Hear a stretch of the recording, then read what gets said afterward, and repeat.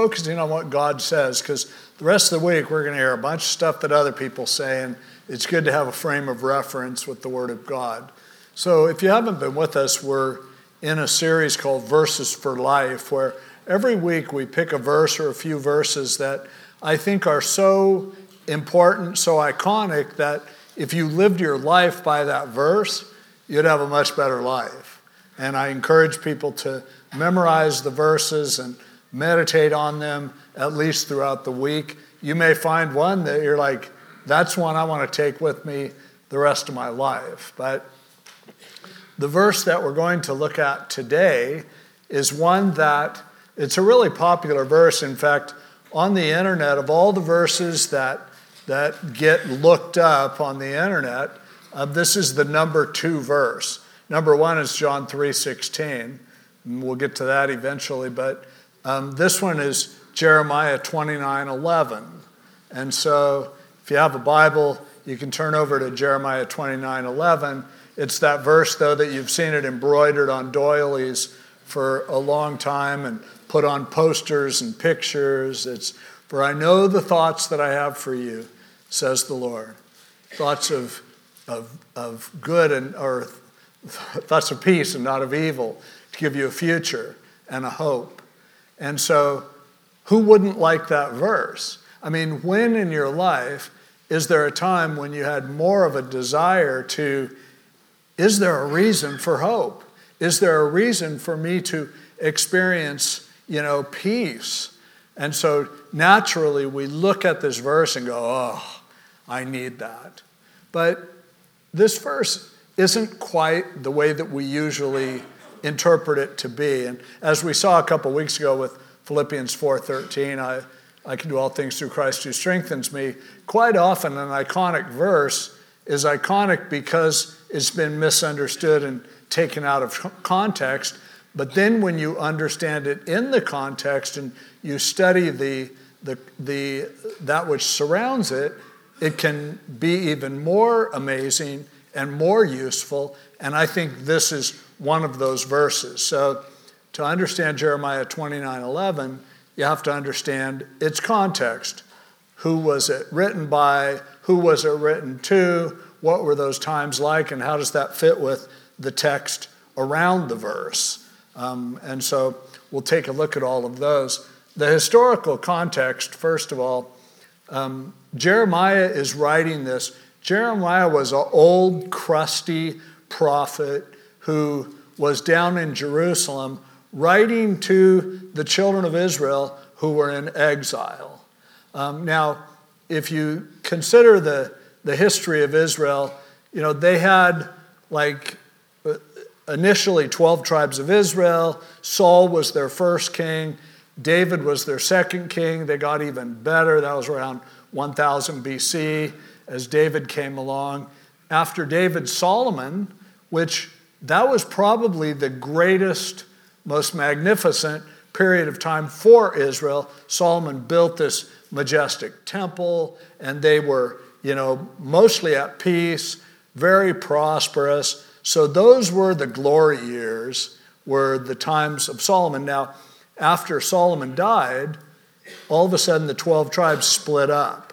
Jeroboam became the leader of the 10 northern tribes, and Rehoboam became the leader of the southern tribe of Judah, along with the tribe of Benjamin that went with him. So the nation was split from that point on. And that was the beginning of certainly a deterioration for Israel. They would never become who they were under Solomon.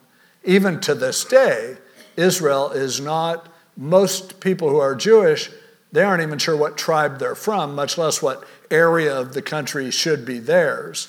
But so this was the beginning of the end when the northern tribes split off, and then they went off into captivity by the Assyrians. So we're talking about 732 BC when 10 of the 12 tribes are captured by the Assyrians. The tribe of Judah had a couple of fairly righteous kings, and they hung in there for a while, 100 years or so longer. Then Josiah, who was the last good king in Judah, when he died, around 610 BC, 609 BC, then pretty soon the southern tribes really started to deteriorate. By that time, the Babylonian kingdom under Nebuchadnezzar was beginning to grow. They conquered the Assyrians, but also they had a view to make a pathway heading down toward Africa, toward the Mediterranean and everything. And so the Babylonian king Nebuchadnezzar first came down in about 605 BC, and he started to, they were taxing the Jews. They still let them have their king. They just had no power. But he took some of the best and the brightest. So guys like 605 BC was when Daniel, Shadrach, Meshach, and Abednego, other gifted young men were taken captive by the Babylonians, carried back up into Babylon, trained in the Babylonian educational system.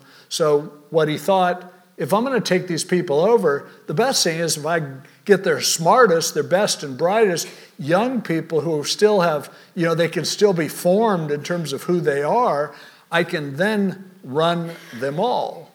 Now, that's what people always do when they want to conquer you. They try to get your kids first. It's one of the reasons why we see in our world today, why is all the crazy, weird stuff popping up in the schools with the kids? And this is why. If you can, like a guy like Daniel, who ended up becoming the head magi in Babylon, he was really gifted. So if I can get him to toe our line and follow our agenda, then everyone else will be easy to take.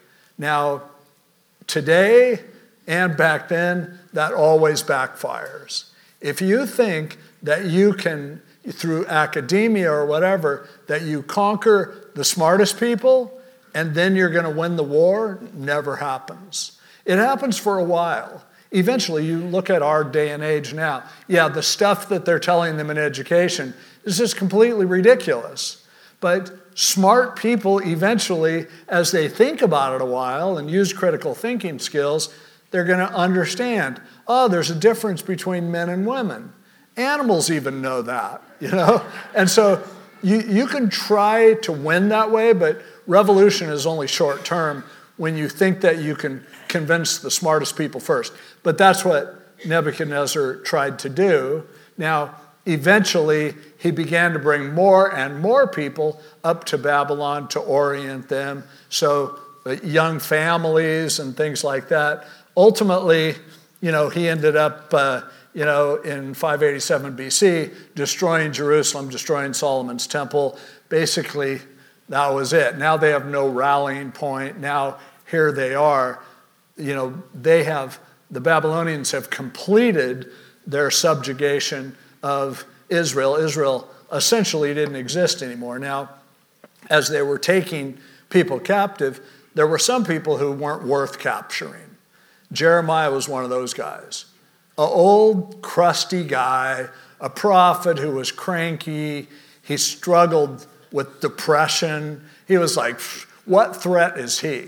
So that was the kind of guy who got to stay down in Jerusalem living in the rubble.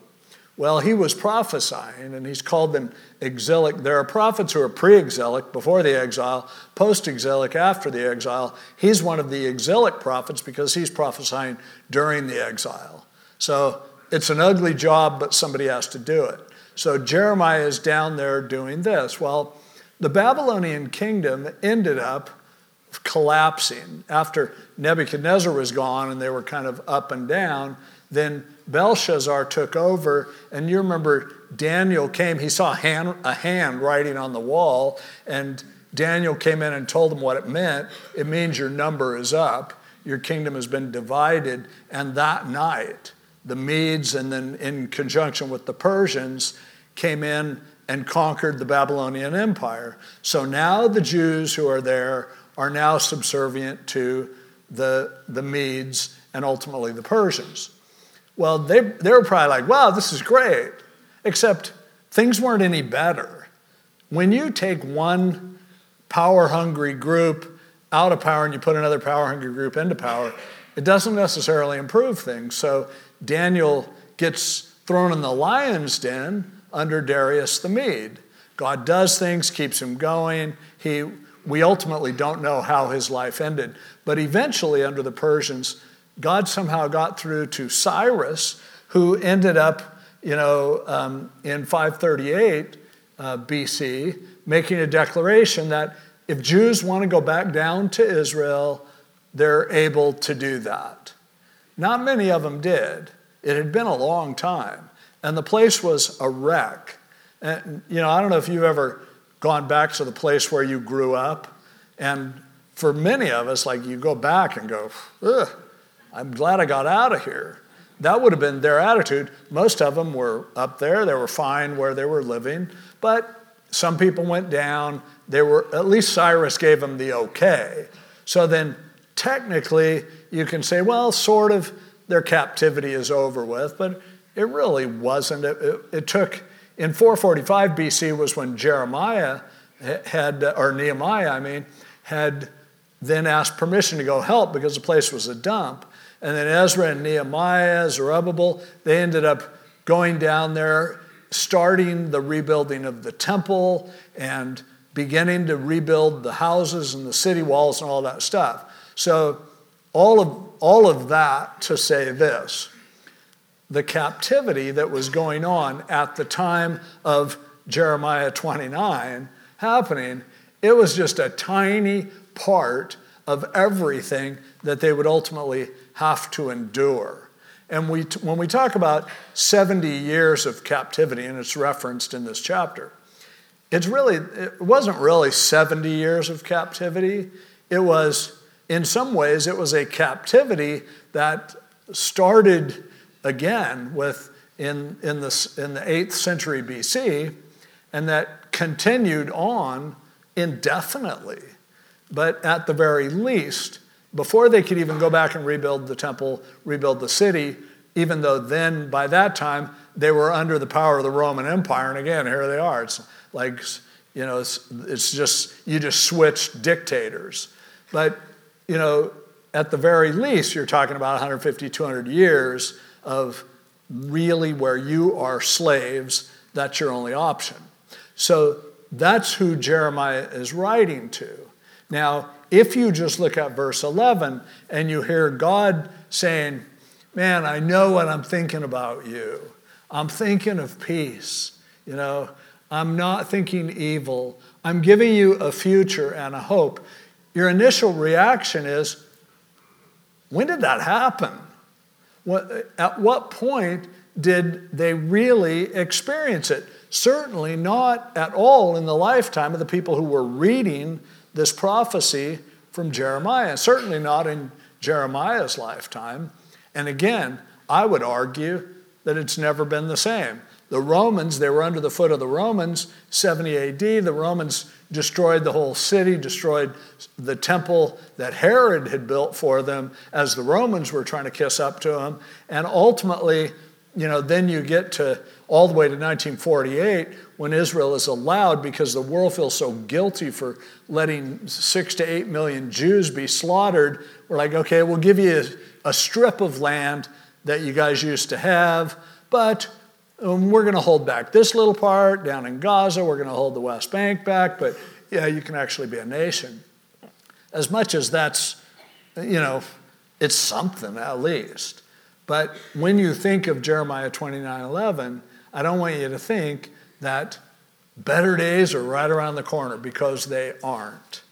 And now, if we look at the passage in context, again, just like with a couple weeks ago when we looked at Philippians 4:13, I can do all things through Christ who strengthens me. You look at the context of the scripture, and it says something quite a bit different than what you might have thought it looked. Well, here, this is the truth too. And so let's look, beginning with verse 4, to throw verse 11 into context. We'll look at verses 4 through verse 14 or so. Thus says the Lord of hosts, the God of Israel, to all who were carried away captive, every phase of captivity, whom I have caused to be carried away from Jerusalem to Babylon. Whoa. Wait a minute. You mean you caused us to be in this predicament? You caused us to be slaves. You caused us to be under the thumb of an evil dictator. That's what he said. So here's the thing. So I'm going to rescue you. No, he goes, build houses and settle down and dwell in them. You're going to be here a while. Plant gardens, and eventually fruit's going to come forth, and you're going to eat of those gardens. Take wives, beget sons and daughters, and take wives for your sons, and give your daughters to husbands, so that they may bear sons and daughters, that you may be increased there and not diminished. Wait a minute. So we're slaves. We're hearing from God. And what he's saying is, how do you like slavery? You better make the best of it. You better settle in. Start planting a field. Start building a house. Get yourself a job. Get your kids into Little League. You're not going anywhere for a while. And that's his kind of message. And then he says, this is even weirder in verse 7, and seek the peace of the city where I have caused you to be carried away captive, and pray to the Lord for it, for in its peace you will have peace. Try to support the evil Babylonians who are now your oppressors. That's your advice?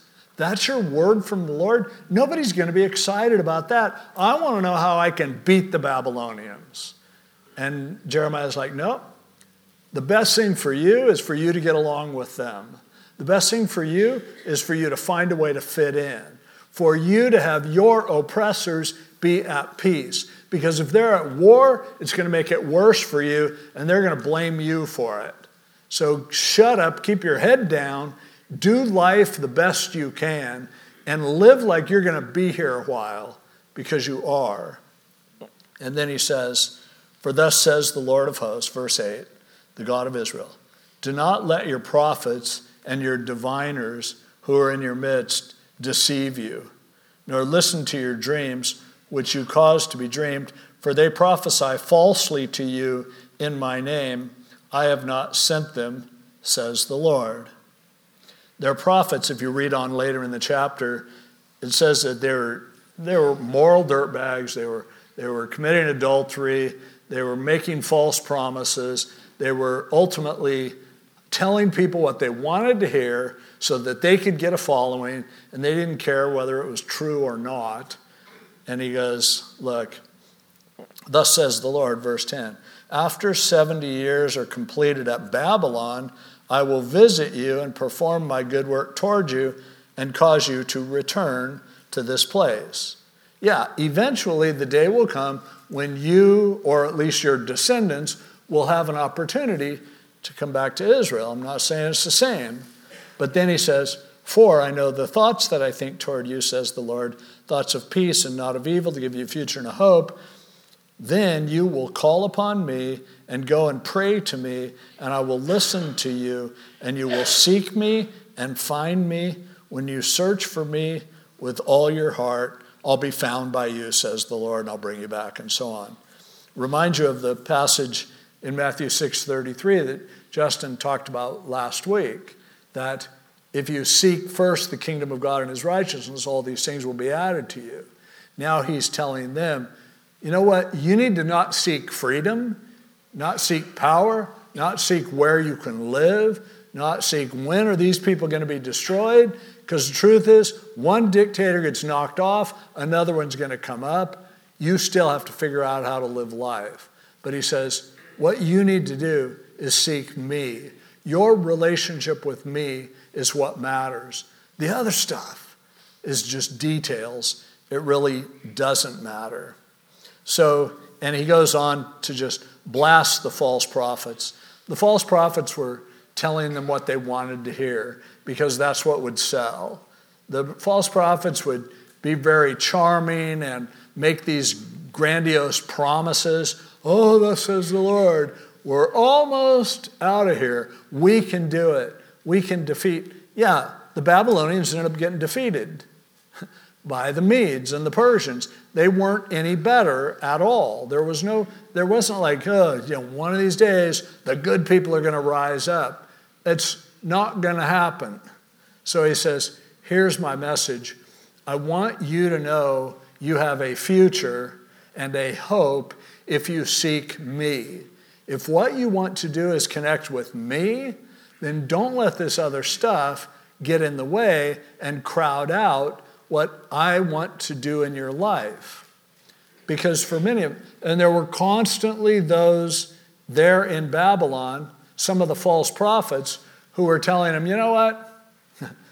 God is telling me that the Babylonians are going to be destroyed and we're going to be free and we're going to go back. And that message sells. It's still true today. The truth is, we are living in an evil world where people with all kinds of evil agendas are in charge. And they're doing awful things, okay? So my inclination is, how can I stop these evil people? And false prophets will tell you, oh yeah, all you need to do is vote. All you need to do is speak up. All you need to do is take a stand. And then we're going to destroy, all of this evil. But the message from Jeremiah to them, and believe me, the Babylonians were every bit as evil as the weirdos that rule us today. And it's like, he's just going, no, it's not about defeating them. It's about you seeking me. And in the meantime, work within the system. Figure out how you can give your family and your friends, your community, the best thing possible. Can you bring peace to them? That is more important than you confronting and arguing with them. And so here's his message in a nutshell is, it's going to be a while. This is going to take a while. And you better be ready to be involved for the long haul in what God's going to do. And a part of that means you need to start making plans. How can I do the best I can within the structure of what's been given to me? I mean, that's why, like when COVID started and you can't have church meetings, I'm like, I didn't stand up and go, we're going to do it anyway, forget you. But I thought, okay, we're going to have an online service. But I said, anybody who wants to come here, the doors will be open, and you can serve as a volunteer production assistant to sit here and laugh at my jokes, and it really helps the broadcasted service be better.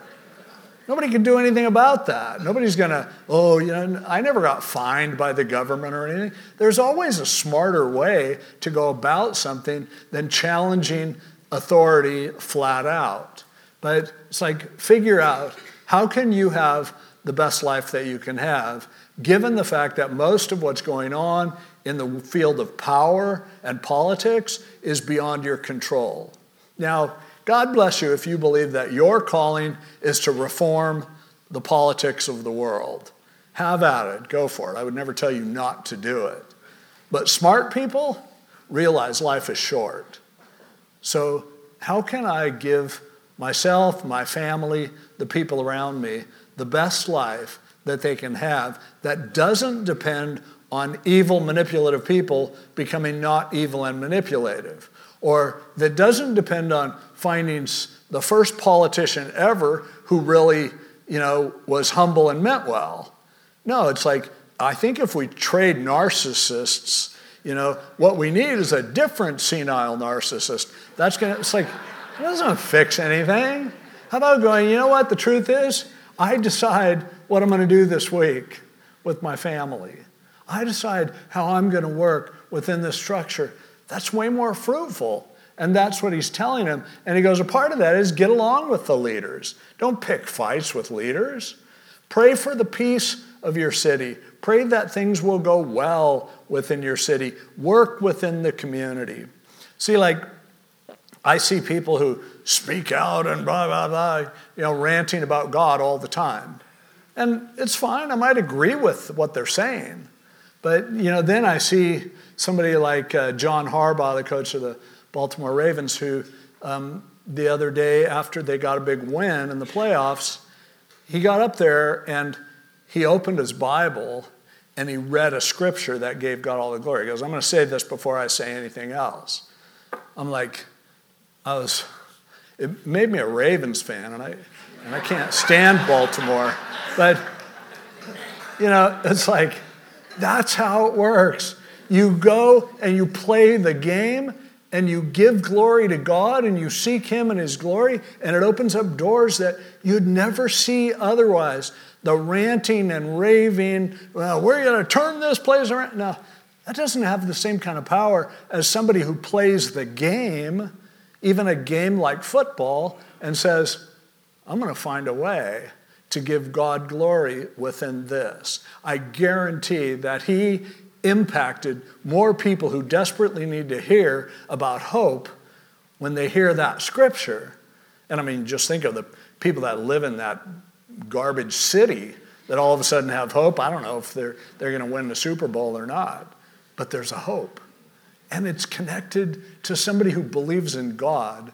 The more we extract ourselves from involvement with the culture, the more we pull out of everything, the more we lose those opportunities to do what Jeremiah is telling them to do, to work toward bringing peace to your community, work toward having a positive impact, work toward earning the respect and the adoration of people who don't yet know God. And so because you have faith in him, now you have a future. Now you have hope. Now, it comes down to seeking God. Am I personally seeking God? Now, at what point do I do things other than seek God? There is nothing other than seeking God. That's a full-time job. That has to be the agenda of my life, ultimately. So if I'm doing that, then I look at the world and I go, I think we're going to be here a while. I'm not going to tackle all the problems. I'm going to attack the problem that I have within me, and I'm going to do the best I can to be a good influence on those around me. But I'm going to work. I'm going to keep my life structured and organized. I'm going to be supportive. I'm going to pray for that which is going on around me, and I'm not going to listen to the voices of those phonies who are telling me things that they know aren't true, but they're telling me because they raise money by telling me those lies. That if enough of us, I rant about it all the time. Sorry if I rant about it too much, but I get text messages between first and second service. I got text messages from 7 different politicians who want me to believe that if I can send them some money, they're going to turn this around. And it's like, great. Put my faith in that. Put my faith that somehow Steve Garvey's going to become elected in California, for crying out loud. And yet, I could run away. I could go move to Idaho or Texas or Nashville or some godforsaken place. And then you look at where we live, you look at today, yesterday, it's like the most beautiful place that God put us. And we're like, no, I'd rather go shovel snow, because that's how I'm going to make my life better. No, you let go of, you go, here I am. God's put me where I am. And no offense to those of you who are watching online from those hillbilly states, but it's like, if they were able to handle living in Babylon successfully, impacting their communities, raising their families, I think we can do that. I think that's something that's, as long as we're seeking him and glorifying him, but we need to quit listening to the salesmen. We need to quit listening to the liars and the hucksters, i.e. politicians, and then we need to start going, you know what? I just realized I am in exile. I am, like the old song said, this world is not my home. I'm just a passing through.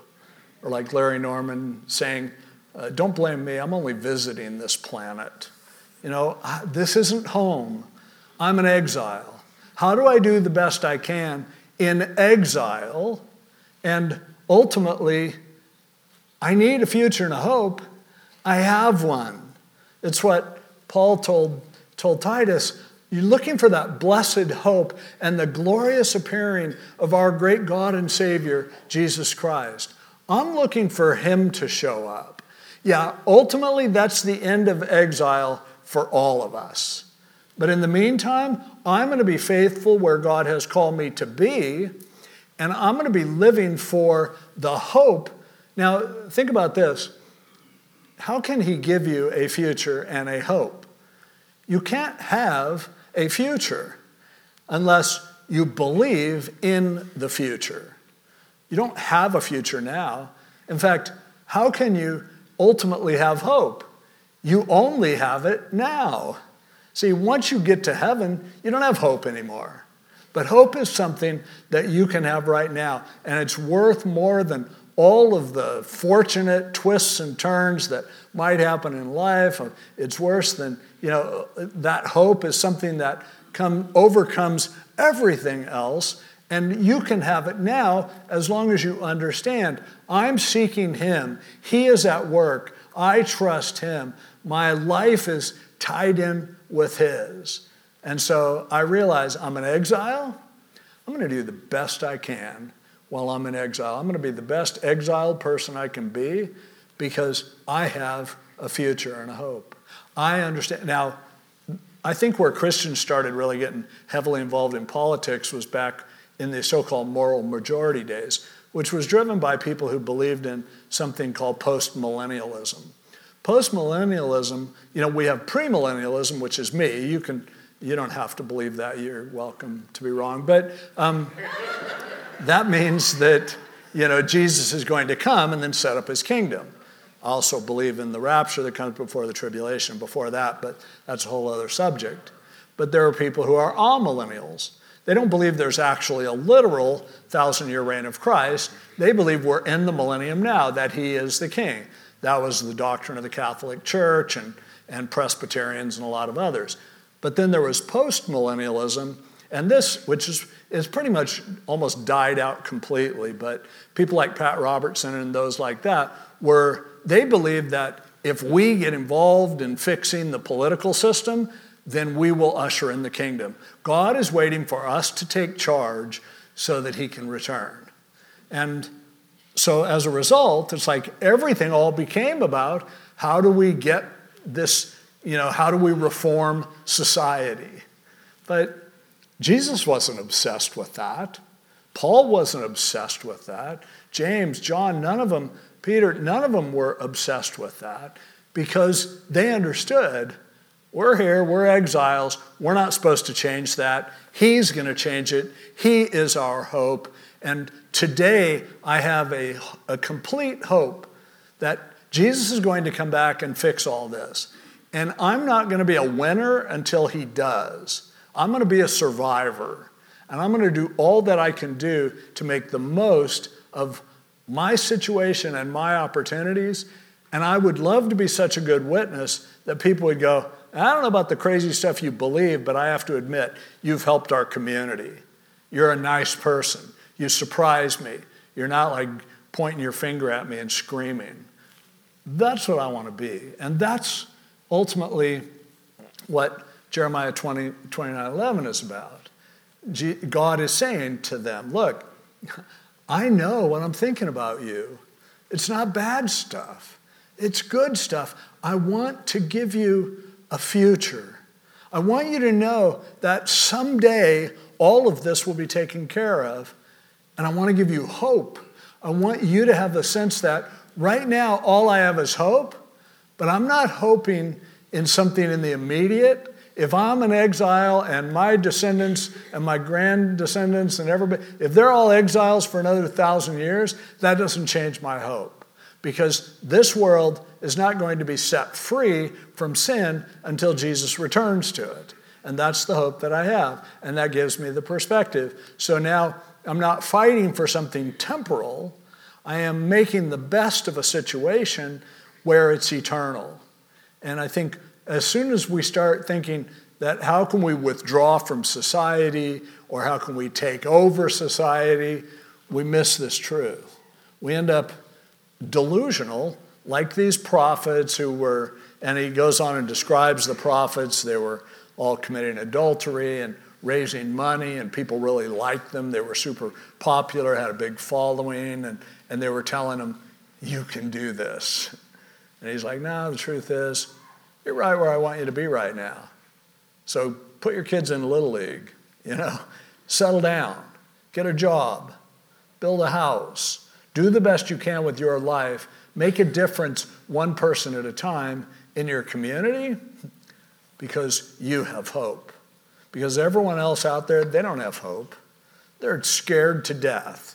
They are thinking that, oh no, global warming is going to destroy us all. I'm not worried about that.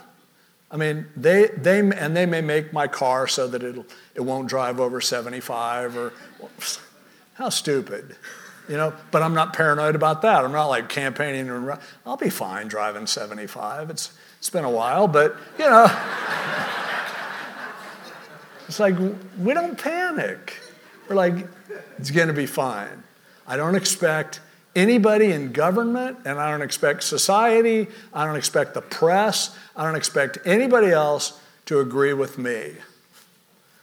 But I have a hope that's alive, and I'm looking for the return of my Savior, and that allows me to make the best of whatever it is I'm dealing with right now. And that's the heart of Jeremiah, this old, crusty guy writing a letter from Jerusalem to those who are in exile and telling them not what they wanted to hear, but telling them the truth. And the truth would give them a better life now and a better perspective on the future. And that's true for us as well. Let's pray. Lord, thank you for this word from your word. We all want a good future and hope.